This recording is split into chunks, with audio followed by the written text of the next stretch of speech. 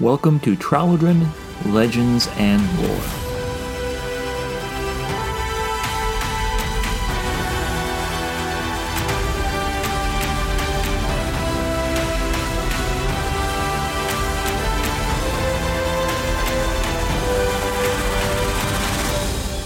Episode 30, Velora. Well, hello and welcome to Tralodren, Legends, and Lore. I'm Chad Corey, and I'm looking forward to explaining more about the cultic side of the Tralodren pantheon, or the Tralodren cosmology. We're going to do a little bit different thing today. I know I previously mentioned going into doing a double time here as far as back-to-back information on characters and such.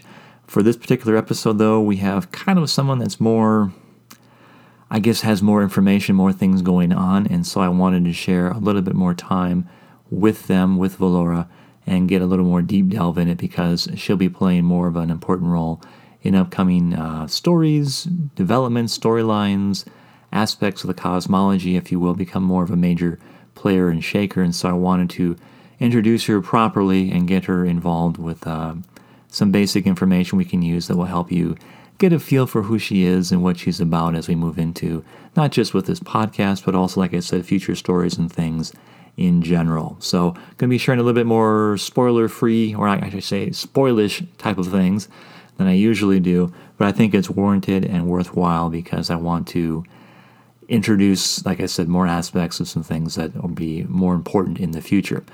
So, let's take a look at Velora. Who is she? Well, first of all, she is the first greater godspawn, and I think at this point the only greater godspawn in the Tralodren pantheon.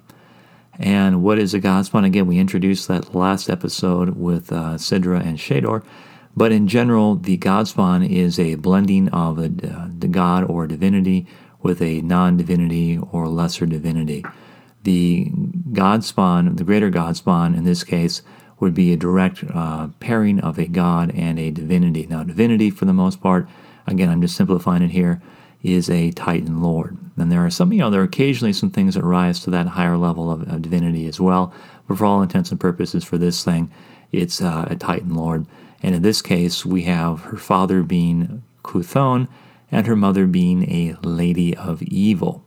So already you can see an interesting pairing that can develop out of that unique parentage. But because of that relationship she is the sister of Proloza and Remenos, and she is the cousin of Shiril, Cassilla, and Andarian. Now, she has a unique history in that her father, Cuthon, who has a history of siring godspawn, shall we say, and maybe we'll get into that in future episodes down the way, he went on one of his little excursions at some point in time in the past, and found himself enjoying the company of a Lady of Evil. Now, we don't necessarily, I take that back, and this Lady of Evil named Analara, who we don't really know a lot about. She doesn't really mention too much in the Theogona or the Cosma or any other real forms of historical timekeeping, and maybe that's due to the fact that, they don't want to have his indiscretion be broadcast so detailed, shall we say.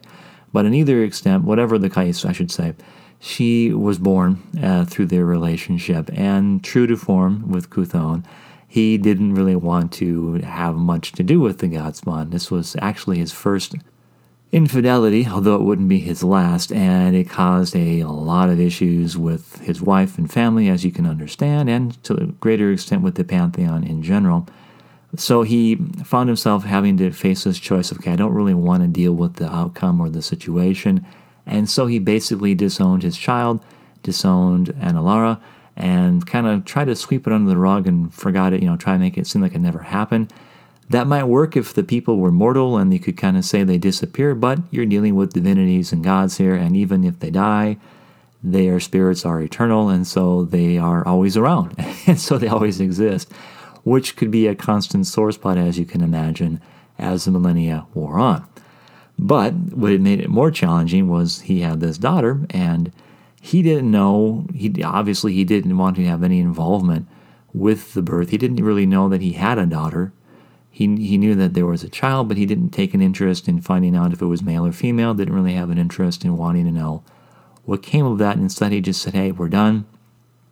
I'm done with you. We're done. We're, wiping my hands, basically, and leaving Anna Laura to basically raise the child on her own.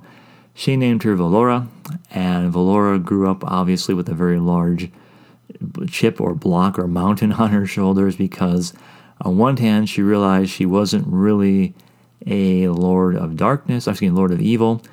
And on the other hand, she realized she was kind of something more than that, but she would never be more than what she was. She always would be kept outside of the pantheon. She would never be acknowledged as her father's daughter.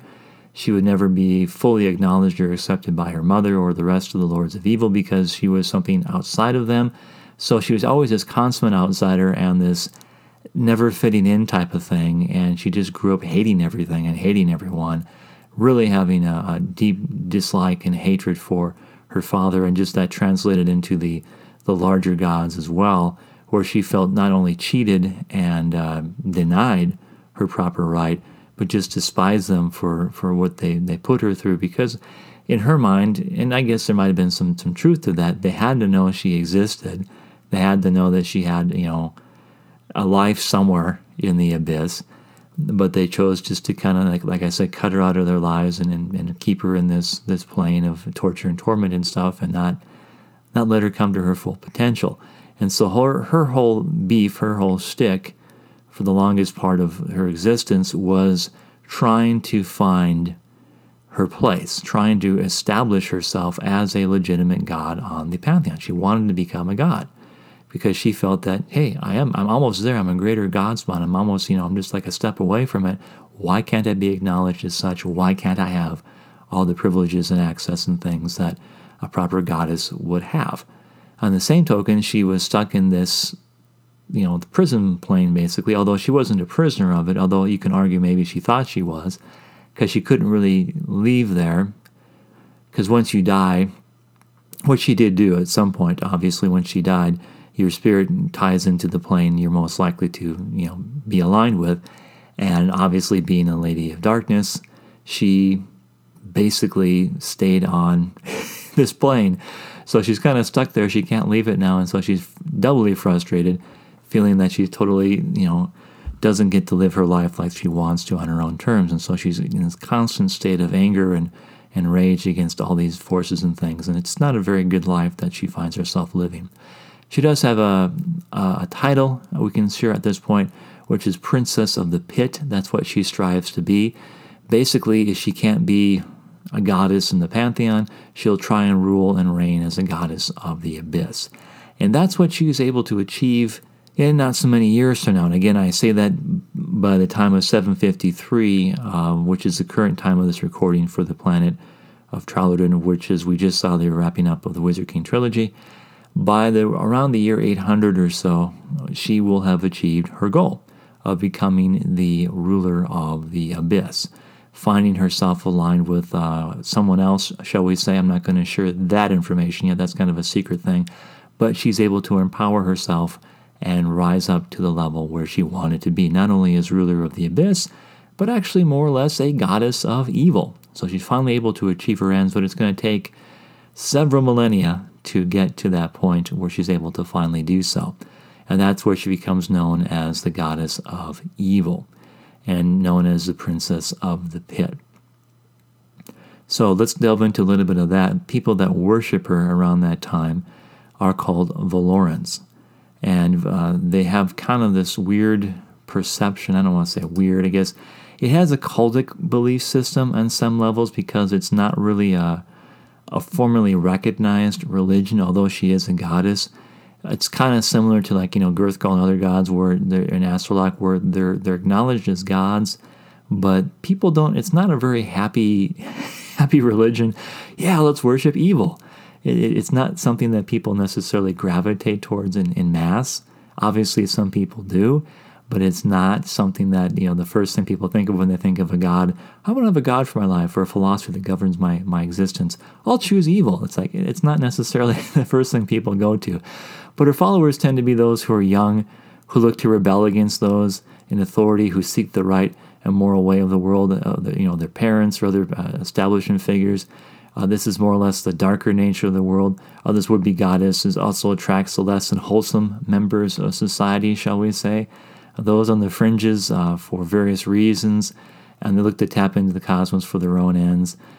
Basically, the lawless, she presents what I call the beautiful face of evil, in the sense that, hey, it's not evil, it's not terrible, it's not wicked, whatever, corrupted, destructive. It's just, you want your own thing. You want to rebel, you want to go your own way, you want to go against the established morality or morals of the world. Hey, I get you, I did the same thing myself, look what I achieved, that kind of thing. Of course, what she doesn't tell you is ultimately the path of evil is going to be destructive and disruptive and just really toxic and terrible in the long run, as it eats and destroys into the people that follow it and propagate it and people that they interact with. But, that, like true evil, doesn't really tell you that in the beginning. She doesn't really have any holy text or anything. She just entices her followers, saying she's this true liberator, like I said, and being able to take people, free people from what bound them, what's bind them in the past. She offers them freedom to explore their true passions of their person. She's not only a liberator, but a guide to reveal how you can tap into the freedom of greater things to come. Again, she presents herself as this great savior of, normalcy and, the truth that's been hidden from you. Something's been kept back. I have the truth to let you free and walk in that freedom. And that's basically what she promotes for the most part. Again, it's always a lie, like evil is in general, and it ends up destroying people in the end. Her symbol is called the Iron Crown, and this is more or less a crown of thorns that appears in a black over a red or a white background. And when it comes to displays, it's cast into a 2-inch diameter iron pendant for priests to wear on a red or a white cord. And as far as any priestly vestments go, there's not really anything really unique, except on the important holy days and things. They wear a red gown over which a black surcoat is donned, and the hem of the gown and surcoat is embroidered with charcoal gray design that looks like twisting thorns. And this surcoat has a hood. It's often donned for ceremonies. And basically, if she has any tenets or things that she follows, again, we kind of alluded to it before, but it's the classic "do it thou wilt" kind of thing mentality. There is no real law, basically, although it's kind of, you don't really make Valora mad, but anything else after that, you're free to do as long as it fits within her parameter. Their afterlife beliefs are a little strange, the Valorans. They hold to that they basically will get to do whatever they want to do in the afterlife, actually ending up in a place of great bliss and enjoyment in life and such. But they're able to still hold to their freedom and such. But in reality, Valora is really just using them. And as soon as they get there, as soon as they die and end up in the abyss, she basically just turns them into slaves. And even worse, she begins to torture them and other things that I don't want to get into right now because they'll tie into some other future stories. But yeah, they found out the reality of what was going on. She was just using them, not only to get more power and access into the world, but now she's using them in the afterlife and doing experiments and other nasty things with them to keep and maintain and even get more power in the abyss. So that's basically the extent of the cult, the Valorans. Obviously, given their nature and their aspects, they're not something that people really want to have in their towns and communities. And so they strive to really be vigilant in trying to take them down or hinder them or destroy them or uproot them in general. So they're not readily well received, and because of that, they're very cultic in nature. There's no real established temples or places of worship for them to get involved or find followers in general. And let's just kind of turn the page into what Valora looks like in general, since we talked about her religion in brief. Like most of the gods, she has a certain heightened size element to her, but she has kind of a unique aspect, again, because she's a greater god spawn, which has stayed with her in her afterlife form. But she's 13 feet tall, she has gray eyes, she has black hair, and olive skin. And she is basically, the hair is a long, curly black. Her eyes kind of hint at the evil that's fueling her, the anger that's deep within her. She tends to wear and favor dark garb with silver accessories, with subtle hints of serpent motifs and cruel-looking additions here and there, like the Iron Crown. She has uses that as a brooch for her cloak, and has similar themed diamond she wears, or diamond, from time to time. She wears for certain things, certain aspects. As far as how she's portrayed by people, especially those that worship her, she's often shown as a young woman, often of elven or human lineage, with pure black hair and gray eyes, and she's usually incredibly attractive, as well as possessing an aura about her that is at once alluring and deadly, kind of again showing that beautiful side of evil, beautiful face of evil again.